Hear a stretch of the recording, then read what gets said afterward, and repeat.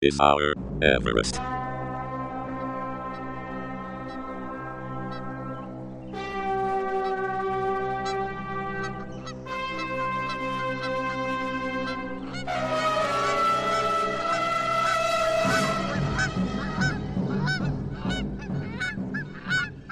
Greetings, culture vultures, and welcome to This Is Our Everest, the analog TV podcast that didn't get famous until it was 70 years old. Makes you think, doesn't it? Well, it does. I mean, there's hope for all of us. Obviously, not anyone who's listening to this over the age of 70 might as well throw himself on the funeral pyre now, but anybody under that age... You've got a chance. Well, I mean, look, as was proved decisively and patriotically last year, you can do it at 99 years old. Patriotism. Yeah. Let's be reasonable here for a moment. It's only common sense. Obviously, what we're talking about here is a woman who spent her life perfecting her patented technique of dog training. Are you saying that's more important than raising money for the NHS? Well, because I think you should be stripped of your citizenship. I'm trying a different angle this week. See if I can increase our listening figures at all. I would argue that you shouldn't actually have to raise money for the NHS because the NHS is not a charitable foundation. Yeah. And in fact, there would be no need to raise money for the NHS were it funded properly. So in other words, you're a communist. I'm a communist, yeah. Right, okay. This week, we have been watching the first episode of the 10-part BBC series Training Dogs the Woodhouse Way. Yes. From 1980. This first episode was first broadcast on the 7th of January 1980. Mm-hmm. This is a big hit, this show. As well as being on the BBC and being repeated on the BBC, it was also shown on more than 100 TV stations around the United States. Yeah. Well, the thing is that when it reached the end of this episode, my YouTube kept auto-playing. And it auto-played into something from a couple of years later. It auto-played into an episode of Barbara's Problem Dogs. Yes. From 1982. And I didn't hang around because I was a bit sick of her voice by that point. But I did know that she managed to get the word walkies into like the first 5 minutes of that program. Yeah. And the word walkies did not make an appearance in that episode that we watched. And I want my fucking money and half an hour of my life back. I think it did actually very briefly once, but obviously I expect it like a fucking machine gun fire. That's what we're here for. I mean, let's get my dog experience out the way, shall we? Okay. We had a dog. We had it for about 14 years. That's fairly standard amount of time. She was a lovely dog. I love that dog to bits. But it is the only dog that I've ever really cared about in any way whatsoever.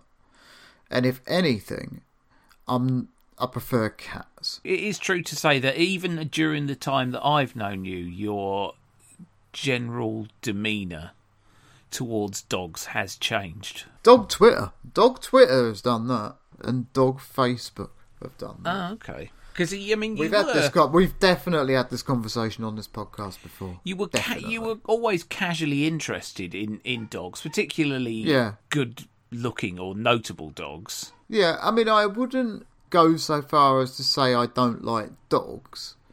I would go so far as to say I don't like quite a lot of dog owners and people who would like to be dog owners. Yeah. I don't like quite a lot of dog people. Barbara Woodhouse and you would be sympathetic in that, at least, because that was the basis of her entire training scheme. The idea that there's no such thing as a bad dog. Only inadequate owners.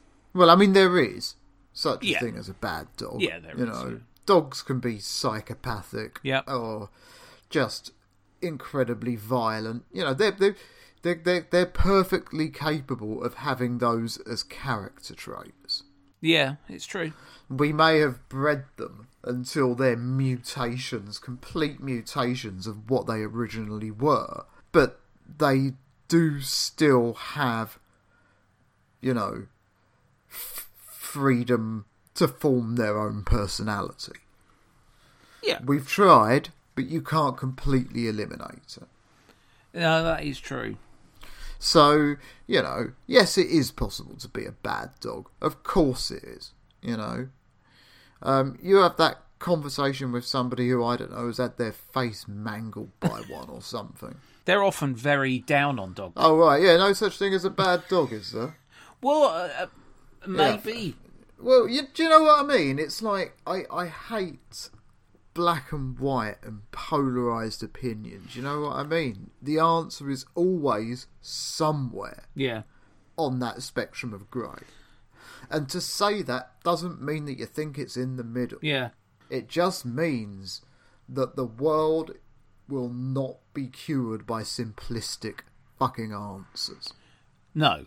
This shit is complicated, and the black and whiteness of the modern world fucking riles me to a state of real distraction, and increasingly as I get older. Like I say, I don't think I'm even particularly moderate when it comes to my opinions and my viewpoints. I don't think I'm that moderate. I think it would be a stretch to call me a centrist. But the no passaran to other ideas pisses me off about both poles of the political spectrum. Do you know what I mean? Yeah, I think most people are probably sympathetic with that. Yeah, and like I say, I'm not a centrist. No, or a dog lover. And it's the same with this, this idea that, no, all dogs... I get what she's saying. I understand that she's saying that in the vast majority of cases, any problems with the behaviour of a dog rest at the door of the owner. Yeah, as a rule of thumb. Yeah, as a rule of thumb, I get that. But there can also be dogs who are just cunts. Yeah. Well, I mean, speaking as the owner of a dog who is an absolute prick, I take umbrage at the fact that it's my fault. Because it isn't. Yeah. He was always like that. And ultimately, I mean, yes, he is now very senile. Yeah. But it should also be pointed out. He was like that before. He was like that before he was senile. He's just worse now. Yeah, I'm a bit like that with the kids. I can only make so many allowances for your age. There comes a point when you have to see something that is completely obvious and actually fucking take it in for once. Yeah. That's the worst thing about having kids for me.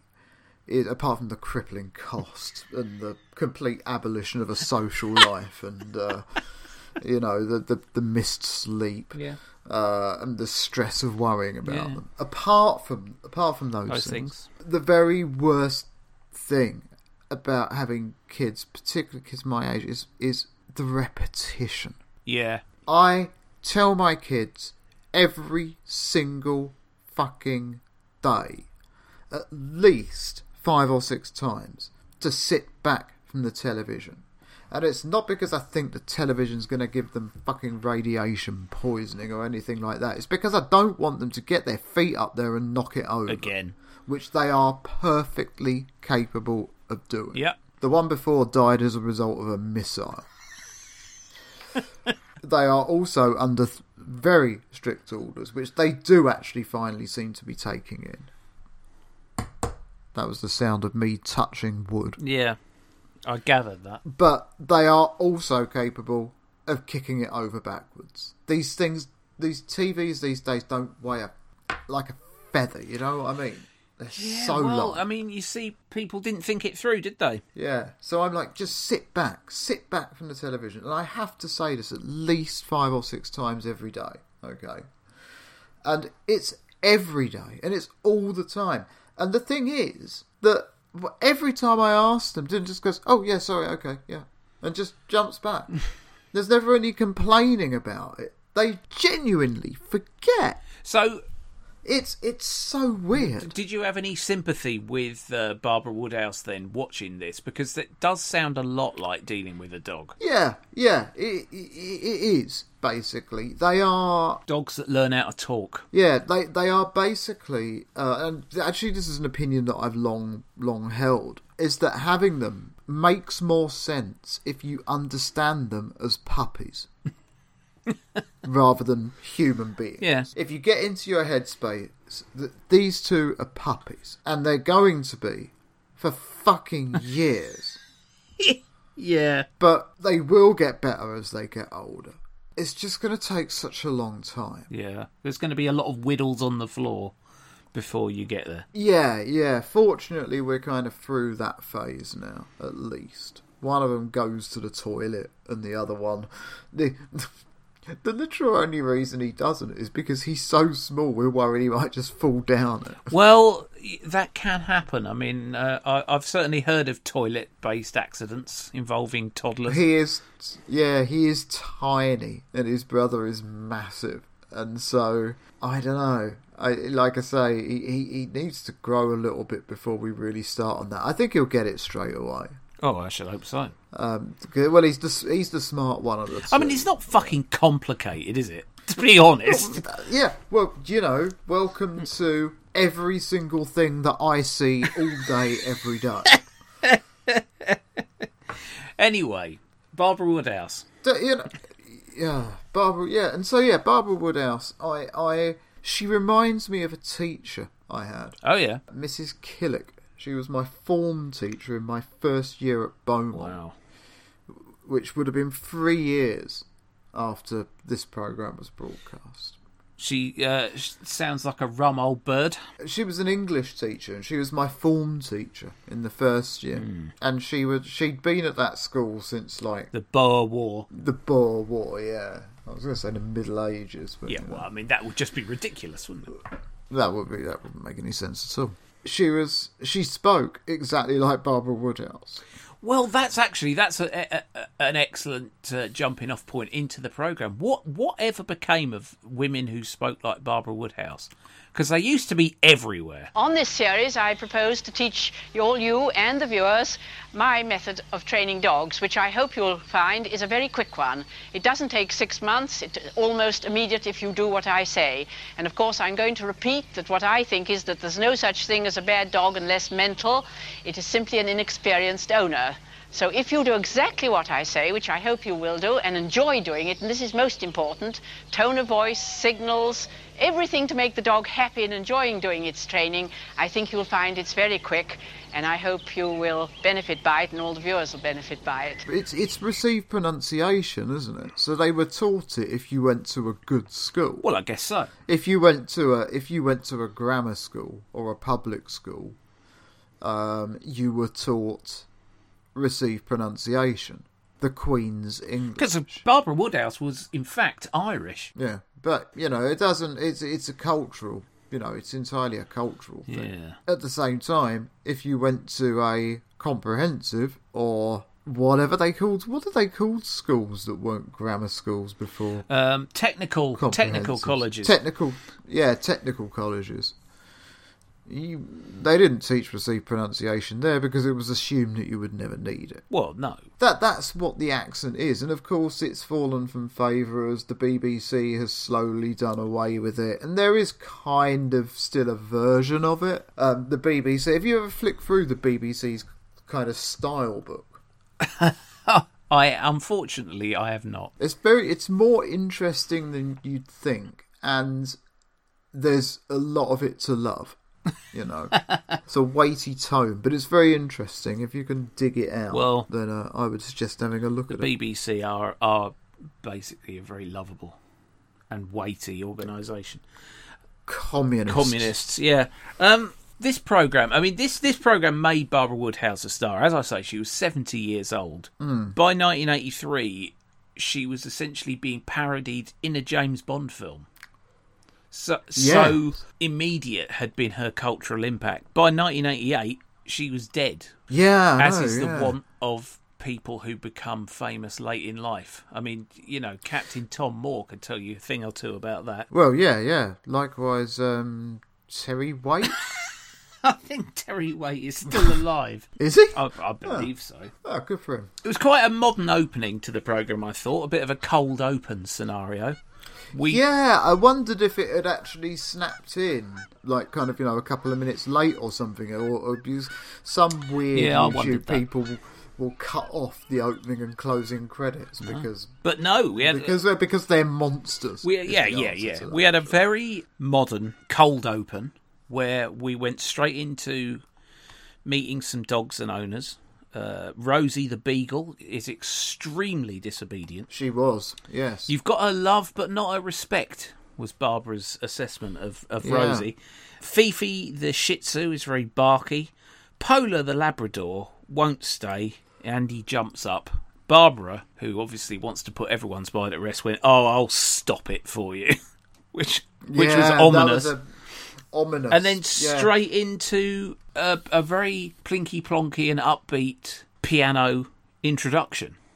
Ah, well, the thing is that the program that it auto played to afterwards, that had the same piano music. Ah, okay. That piano music was very obviously Barbara's brand, wasn't it? I guess so. I mean, I was unaware of it, so she didn't do a particularly good job. I mean, there were only 3 channels when this was on. TV theme tunes at the time became indelibly associated with people in a way that doesn't happen now. Yeah. So I'm kind of almost surprised at the fact that I didn't know that Barbara Woodhouse had her own darts walk-on music. But at the same time, I'm not surprised, because when I try to recall it, and I have forgotten it already, all I'm getting is The Entertainer. Yeah. Because it was basically a piano rip-off of The Entertainer, and it's weird that somebody should do a piano rip-off of The Entertainer, because that would have been out of copyright by 1980.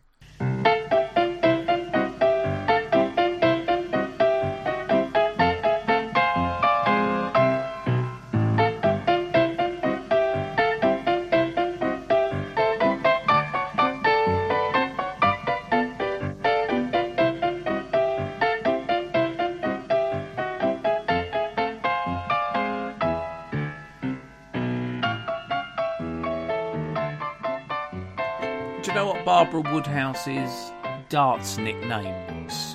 We've got her walk-on music. Right, it's got to be walk-onsies. Oh, yes, Walkies. Walkies Woodhouse. Walkies Woodhouse, yeah. We joined Barbara at her, I mean, presumably kennels, but it's more like a stables, if we're honest. A stables for dog. And then this long line of miscreant pet owners who can't control their beasts wander out with their dog. I have to say, there was one bit when they were all sitting in a line with their animals, and she was talking about choke chains, as she was right the way through it. Yeah, we'll get into that, because that is quite heavily the body of this piece. Yeah, I want to return. I do want to return to that. Well, it's a good job, really, because there wasn't anything else in the program. And all these people are sitting there in a line with their dogs on chairs, and I was watching it thinking, if I was one of those people, I would not be paying the slightest bit of attention to what she's saying. Well, that would have been... She is definitely too far away, so I doubt if I'd be able to hear her that well. Yeah. I've already had some one-on-one time with her, so I probably learnt more from that than I'm going to from this. She shouldn't be trying to tell me something now that I need to know. That, you know, that should have been covered when we were having our alone time. Yeah, and and so the whole thing, it's very odd. It had the feel of a country fete about it. It did. And I have to say, I think your point about one-on-one tuition is a very valid one. In fact, I wrote it down, that ultimately you fucking show them. You show them. You get them to do it.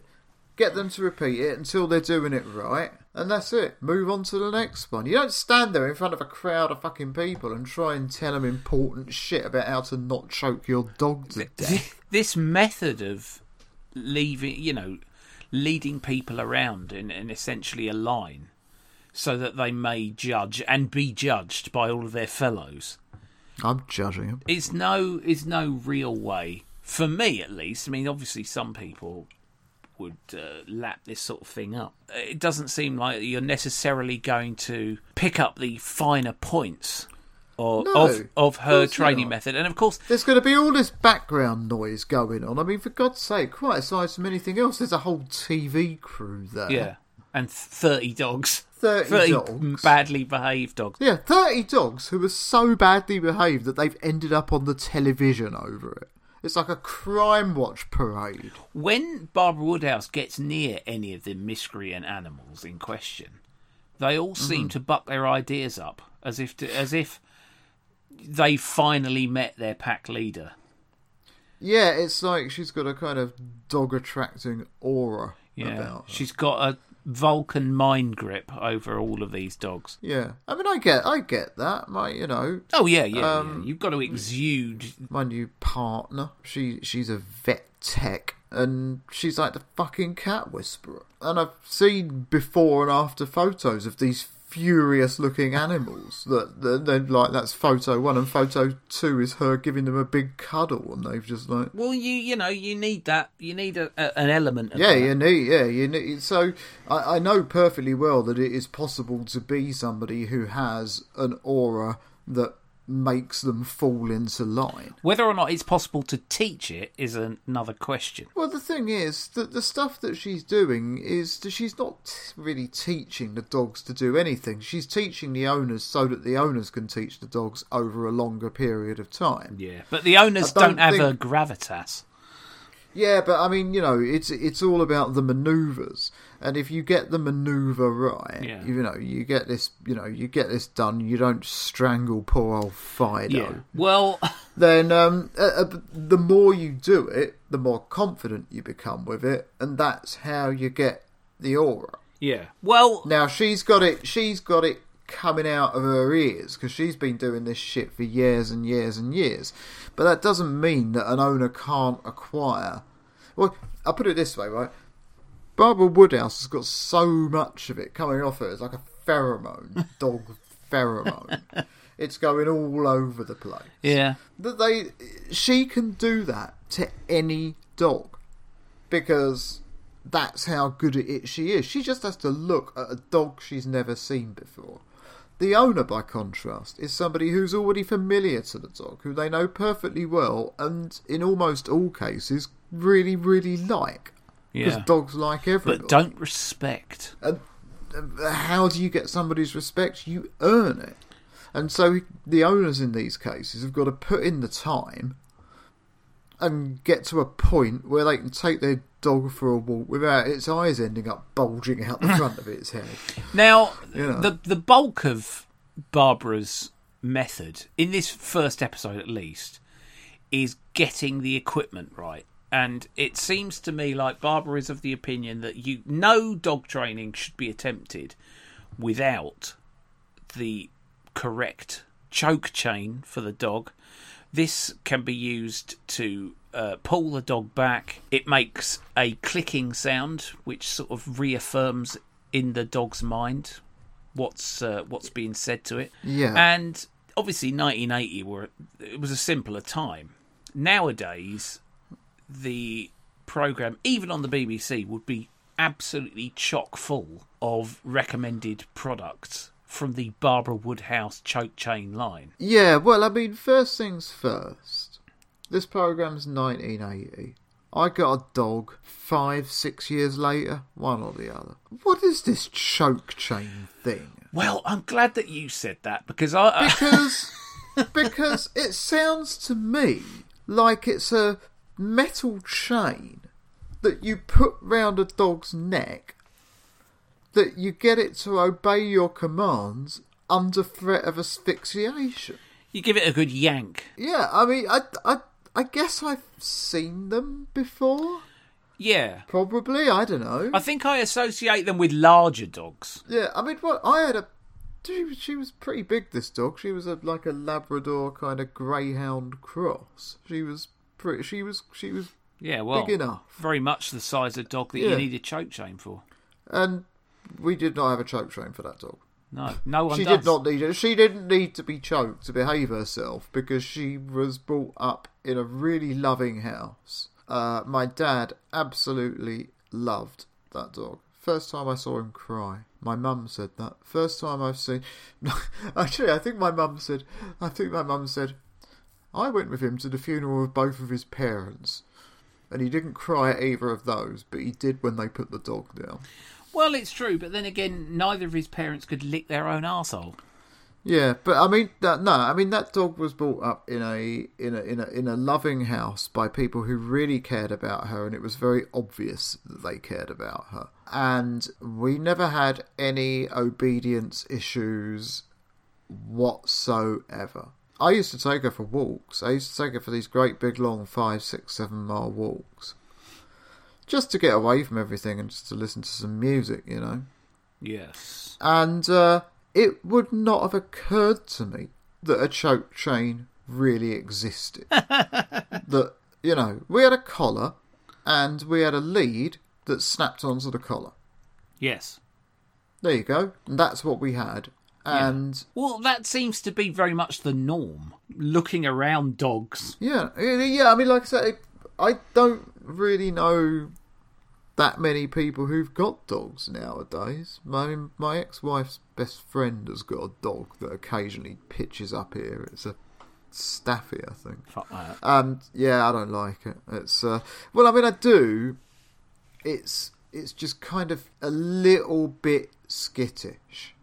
Just a tiny bit. It's kind of nervous. I think it could do with a choke chain.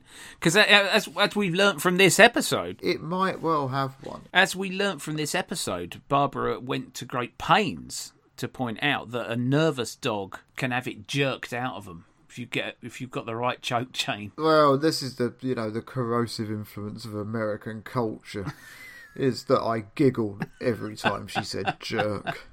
Yeah, I'm afraid so. All this talk of jerks and chains, Barbara. I've got an erection now. What are we going to do about that? Yeah, there is a lot of and it. Don't say down, boy.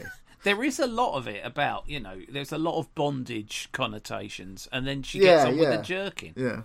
Yeah. Well, and you pays your money, you takes your choice. The correct clip to attach the lead. It's all. I don't know. I mean, I was watching this. I was watching it and thinking all those things, and thinking, you haven't had sex for 14 months, and that's why you're thinking that. Well, I mean, honestly. Anyway, like a dog. I'm like a dog with 2 bones at the moment. Anyway, yeah. Let's deal with some of the specific dogs. I thought my favourite of the featured owners was Mr. Chambers. Mr. Chalmers. What type of dog? He had a nervous Doberman. Oh yeah. Barbara was going to shake the shit out of this dog until it was no longer nervous. Now, but the thing that struck me about Mr. Chambers is that he seemed to be scared of 1, his dog, and 2, Barbara. Whereas the dog itself seemed to be perfectly content in Barbara's company, and I think would probably have been a little bit disappointed when he had to end up going home with the same bloke who brought him. Yeah, but that doofus. Rather ineffectual doofus. I tell you what, right, my favourite dog was the Irish Setter, purely because of the difficulty that she had getting the choke chain over its ears. Well, I really enjoyed it. I thought for a minute she was going to have 1 in and 1 out, and that would have been perfect. This is the thing. This is the thing with choke chains, isn't it? I mean, it's all right if you've got yourself a greyhound or a Staffordshire Bull Terrier or something, but when you're dealing with an Irish Setter, there's a lot of hair, there's a lot of ears and tongues and snoots, that are going to potentially get in the way. But she doesn't seem to deal with any of this, and I do wonder how robust her method is. Yeah. When you take choke chains out of the equation, has she got a second move, or is she just going to say, well, if your dog won't sit in his bed while you're eating your dinner, what you need to do is get its choke chain back on and start yanking him around the... Tie a noose round its neck. Yeah. Bring out your portable dog gallows. It did seem... But, I mean, she was very, very strict with all of the owners about exactly what you should do. Do this, do that, don't do this. Keep your hands up. Don't use your right hand, use your left hand. Do this, jerk that, yank this. Yeah. But it was all based on the dog having its choke chain, having the correct choke chain. And being on the lead. But dogs aren't always on the lead. No. This is what I've observed. And you saying all that, I've got an erection again. But Tap your leg and encourage her. Say, good girl, walk on a bit faster. That's good. Get rid of your hand once you've encouraged her. That's good. Take your hand off that lead and hold it in front of you. Take your left hand off. That's right. Put your left hand in front. Your left hand in front. Left hand in front, Mrs. Field. Keep your hand out of the way. Up here. That's right. Oh, that was good. Halt. Sit. Make them sit when I say halt. Gosh, I shan't enroll you in the army. You'd go straight into the enemy tanks, wouldn't you? that's the thing, innit? I don't know. Is the choke chain a cheat mode? You know, who knows? The only thing I know for sure is that my conscience would not let me use one of those. Whoa. That's all I can say for certain. Whether that makes me a good dog owner or a bad dog owner, I have absolutely no idea. Absolutely none whatsoever. Well, first of all, she went through all of the different choke chains that you can get, and there was a bewildering variety. And then she went through how you should measure your dog's head to make sure you've got the right size. And then even then, she was congratulating some owners on having the right size and the right type, but they put it on the wrong way round. So it was an accident waiting to happen. It just seems fraught with complexity to me. My dog's got a harness, and you put him in his harness, and he barks like a prick because he's a prick. But then you attach a lead to that, and then off you go. Yeah, I mean, like I say, we had a collar that she wore all the time. I'm about certain that she only had one collar her entire life, and when she was like fully grown until she died. It was like brown leather collar, and it had like a little brass disc with her name and our telephone number on it. As all dogs should have. Yeah, in case she got out. Yeah. And that was it. And there was like I say, we had a brown leather lead that snapped onto it. And that was it. If I needed her to sit down, I told her to sit down, and she sat down. Yeah. I think certain breeds of dog are better. The breed of dog that I've... Yeah, well, look, if you're the sort of person who can't deal with dogs like that, my advice is get a dog that isn't like that. Yeah. That is excellent. One like the one that I had. Yeah, I would have. No bother at all. No bother whatsoever. Absolutely, trade them in a minute.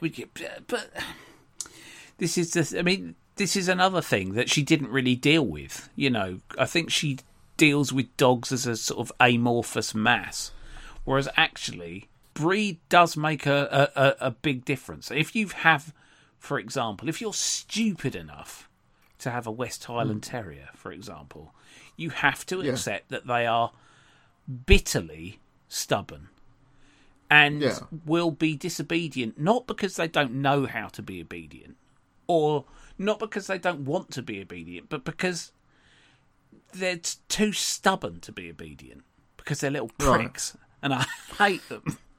Yeah, I mean, going back to... Oh dear! God. Oh, so this is therapeutic, isn't it? Well, it is. I mean, We might well end up the two most hated people in Britain over this podcast, but it's I'm getting some good CBT in. Do you know that one of the things that I did note down is that all of these dogs are dead now. Oh, yeah, well, of course they are. And some of these people are dead now. 40 years ago. Most of the people I'd suggest are probably dead. Even the puppies, even the adorable little puppies, dead. Yes, dead because so. it was 40 years ago. I know. I don't know why people find that so upsetting. I just think 40 years ago, dogs have a life expectancy usually of between 14 and 18 years.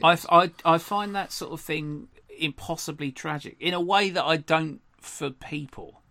Yeah, well, that's because you're a psychopath. Well, it's possible, but I think Barbara was showing definite signs of being one of those people who prefers animals to people as well. Oh, plausibly, yeah, quite plausibly. But I mean, it's just one of those things. Going back to your choke chain thing. Oh, now I've got an erection. Well, I haven't finished yet. I think that one of the... I have now. I think that one of the reasons... I think that one of the reasons that you might be thinking that she's over-dependent on the choke chain is because you watched the choke chain episode. That is possibly true. I mean, I haven't seen I think any it's other episodes. entirely plausible that the other 9 episodes don't feature choke chains hardly at all, and that each one features something different. Yeah. You know, Episode 2 is gimp suits. Episode 3 is a set of stocks and a rubber pig mask. Episode 4, everyone's just having a big wank. As the dogs watch. But but I do, yeah. It took me about 5 or 10 minutes to get to that. I was like, hang on a minute. No, he's being an idiot again, isn't he? This episode is about choke chains, so obviously that's all she talks about. My issue with it was that I didn't really know that choke chains were a thing, and that therefore all I was watching was basically 25 minutes of animal cruelty, as far as I was concerned. I was like, Well, yeah, I mean, I was extremely confused by a lot of it. I felt that I needed... If I were to actually put a dog training program into any sort of good use, I would need a more rudimentary opening episode. Possibly, rudimentary to the point of this is the head end, this is the bum. Yeah, yeah. This poo comes out here, food goes in. Food comes out here, food goes in there, and these things in the middle make it go along. They've got these 2 things at near the front of their face. Just think of them as being like cameras. And the 2 things on the side of their head, they're like... Yeah. They're like ears. Yeah. They are ears. Yeah, yeah. And they use their noses for everything. That is true. Absolutely. They can smell cancer. That's weird, isn't it? Yeah. I mean, that's like, I can smell osteoporosis. There's nothing worse than meeting one of them cancer-sniffing dogs. Yeah. Oh, God, yeah. It's going to make you nervous, isn't Stay well away from them. Get that bloody dog away from Yeah, get that dog away from me. I do not want to know. Yeah. I mean, I suppose, I've complained a lot about my dog, but at least he knows fuck all. So if he comes over to you, he doesn't know if he needs a shit or an haircut. Yeah. Usually both. So, do you think that you would be interested in watching more of these? It's a very strange program. It's like a lecture. It's oddly sedate. It's very repetitive. And I was just perennially distracted. Well, because it's dogs. repetitive. Yeah, but again, it's repetitive because it's got to drum it into a TV audience as well. People are going to be watching this and taking notice of it, And this isn't a time when there's videos so that you can go back and rewind. Or there are, but there's a tiny number in this country in 1980. Yeah. So, yeah, you got to repeat it. You got to repeat it for the people who are there. You got to repeat it for the audience because that ultimately is how you learn it. I imagine there was a accompanying book. Yeah, I should think so. I mean, I'm not going to do this. Came with a free choke chain. If somebody would like to contact this podcast and explain to me how it works in comparison with that thing, whatever it's called, My Dog from Hell, or, My Shitty Ass Dog, or whatever it's called. Yeah, there's a program called It's Me or the Dog that I know of. Yeah, that probably. Where they get My Shitty Ass Dog sounds pretty incredible, if I'm honest with you. Yeah. Help, my dog's a cunt.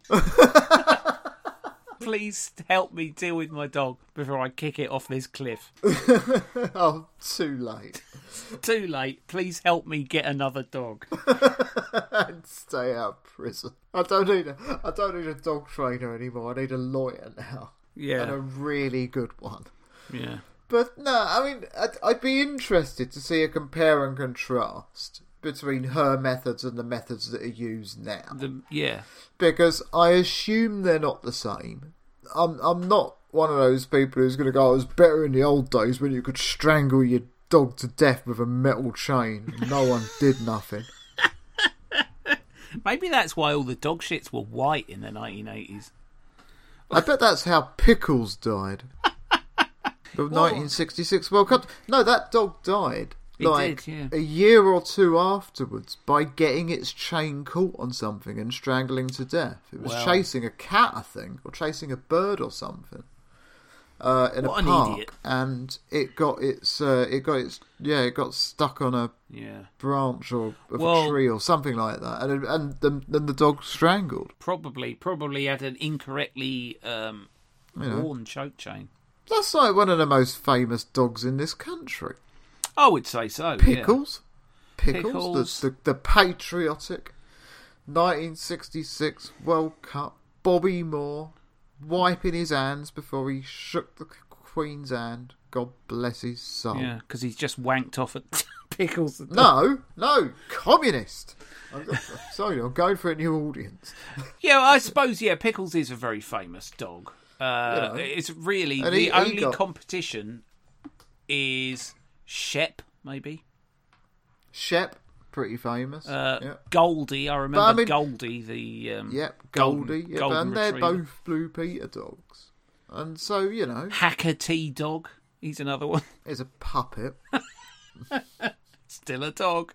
No. Alright, apparently not. Still a puppet.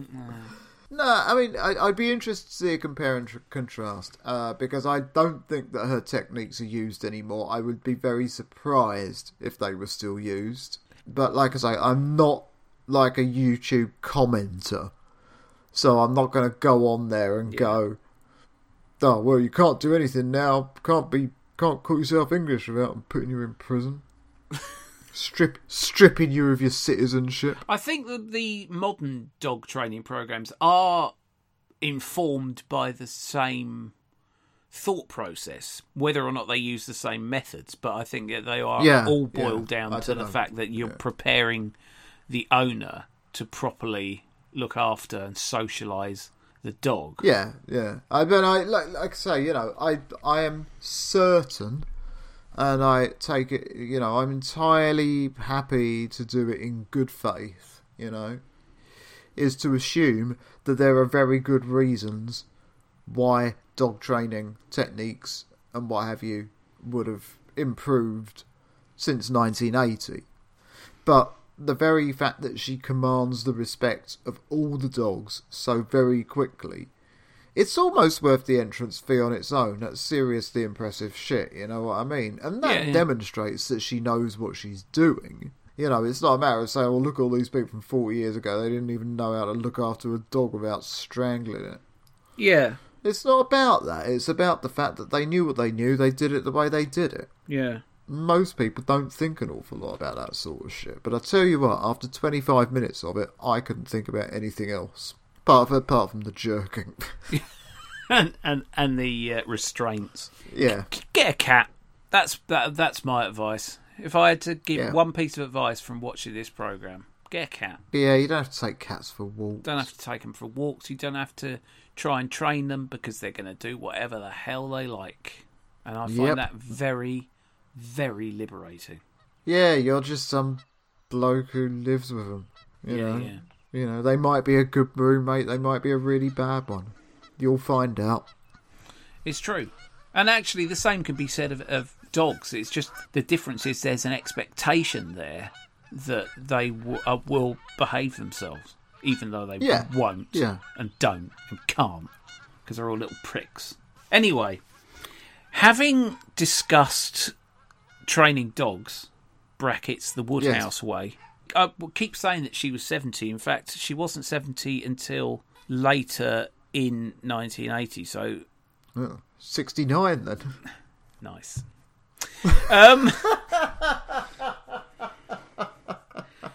So yeah, let's. I tell you what. That's a perfect dear. segue to get into our creamy centres, isn't it? Oh Christ! I'm already in mine.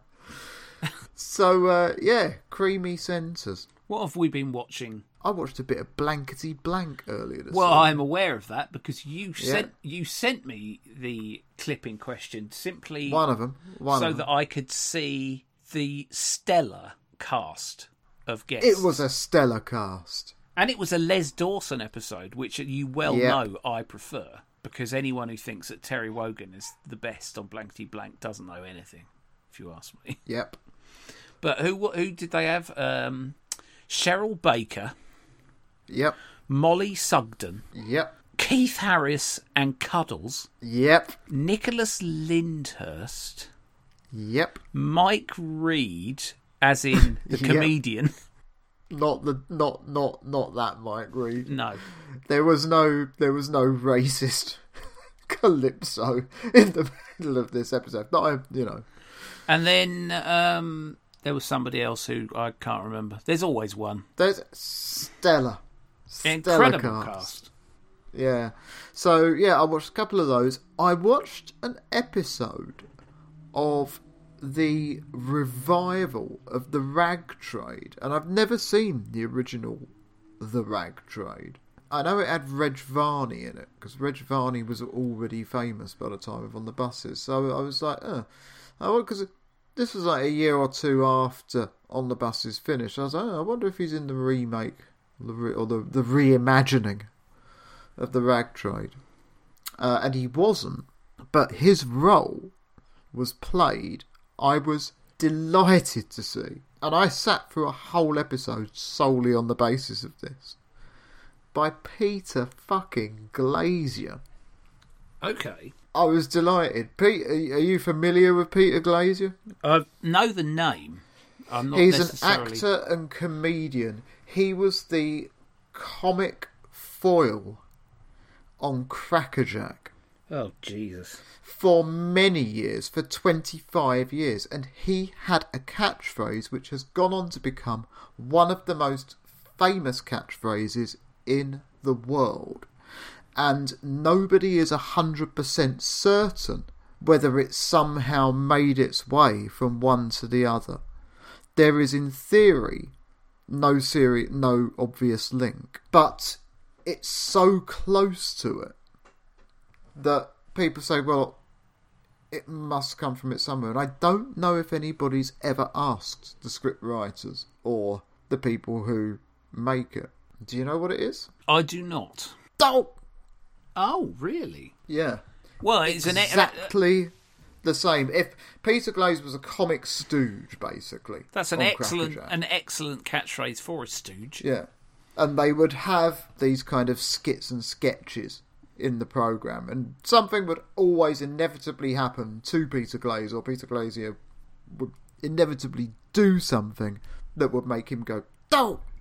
Well. And for a small number of people, when The Simpsons first came on in this country, in whenever it was, 1990 or 91 or something, there was this kind of, did he just use Peter Glazier's catchphrase?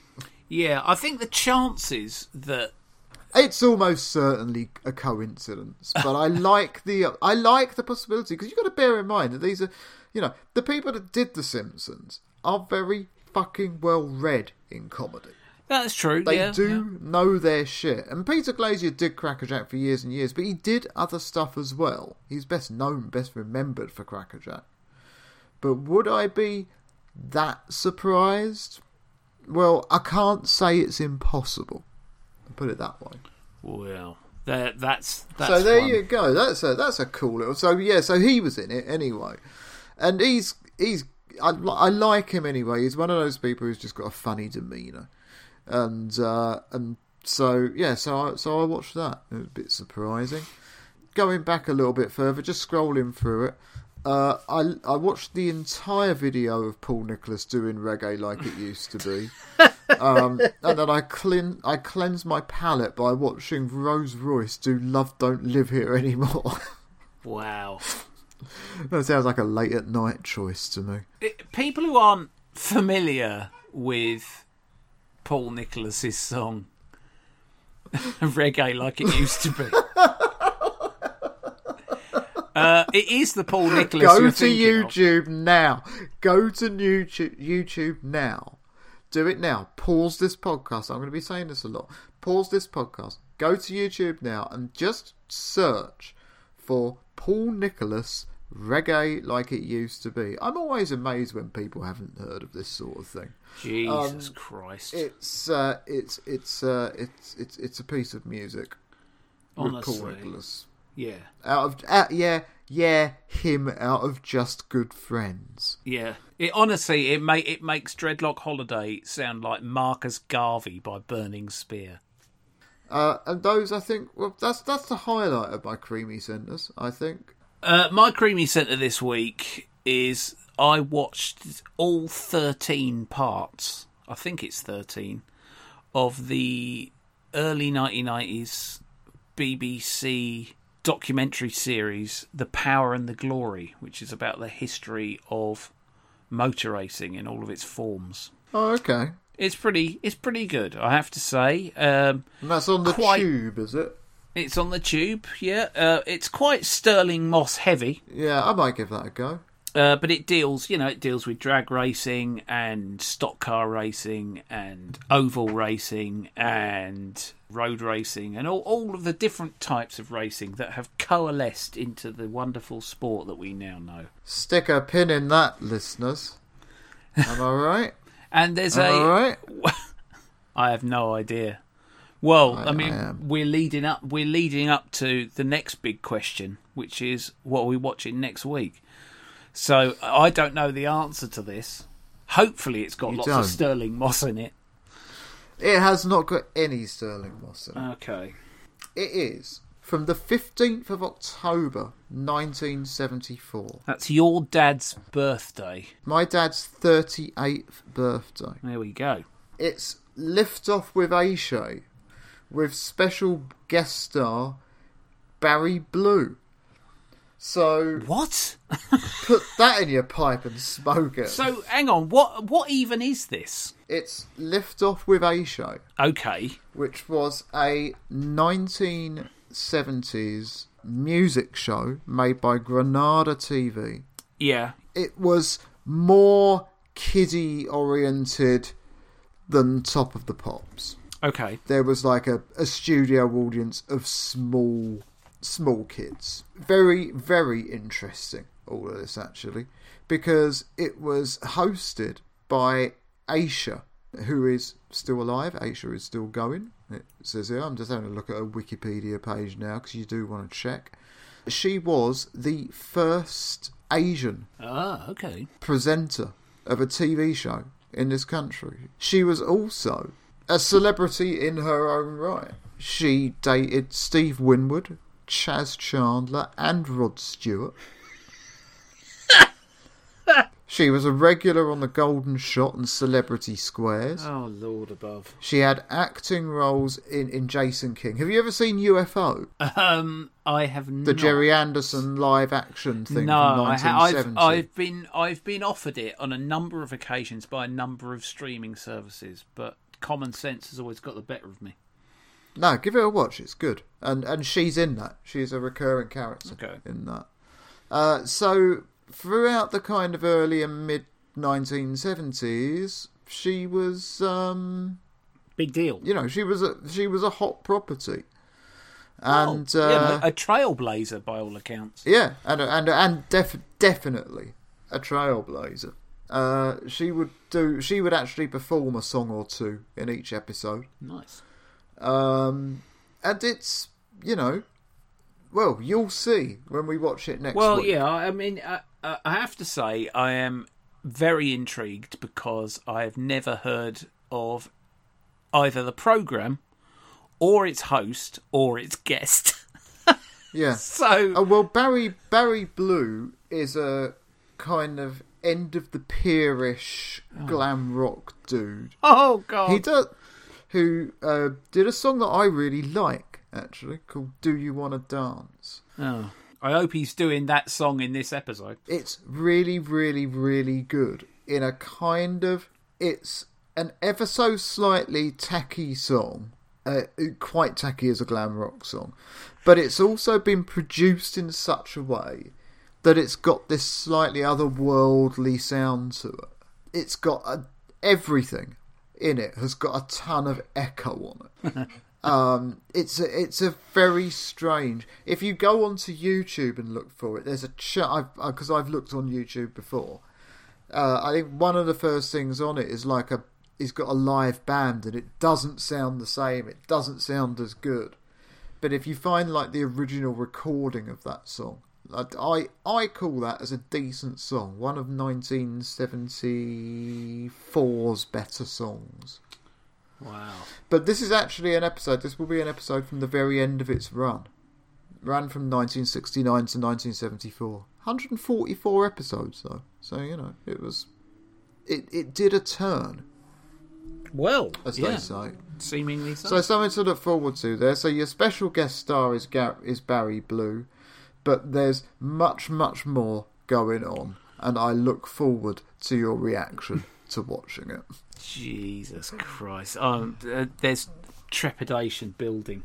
But yeah, well, the thing is, it's only 25 minutes. And also, there's no way back now, is there? I mean, we've already entered into this stupid project. Yeah. It says here she was engaged to Roy Wood. Grief. What a life she's led. Just imagine going out on a date with Roy Wood. Well, with having his hair 47 different colours. Yeah, and then bumping into Chaz Chandler and Stevie Winwood. Or bumping into Jeff Lynne and getting in a fight. It's Aisha.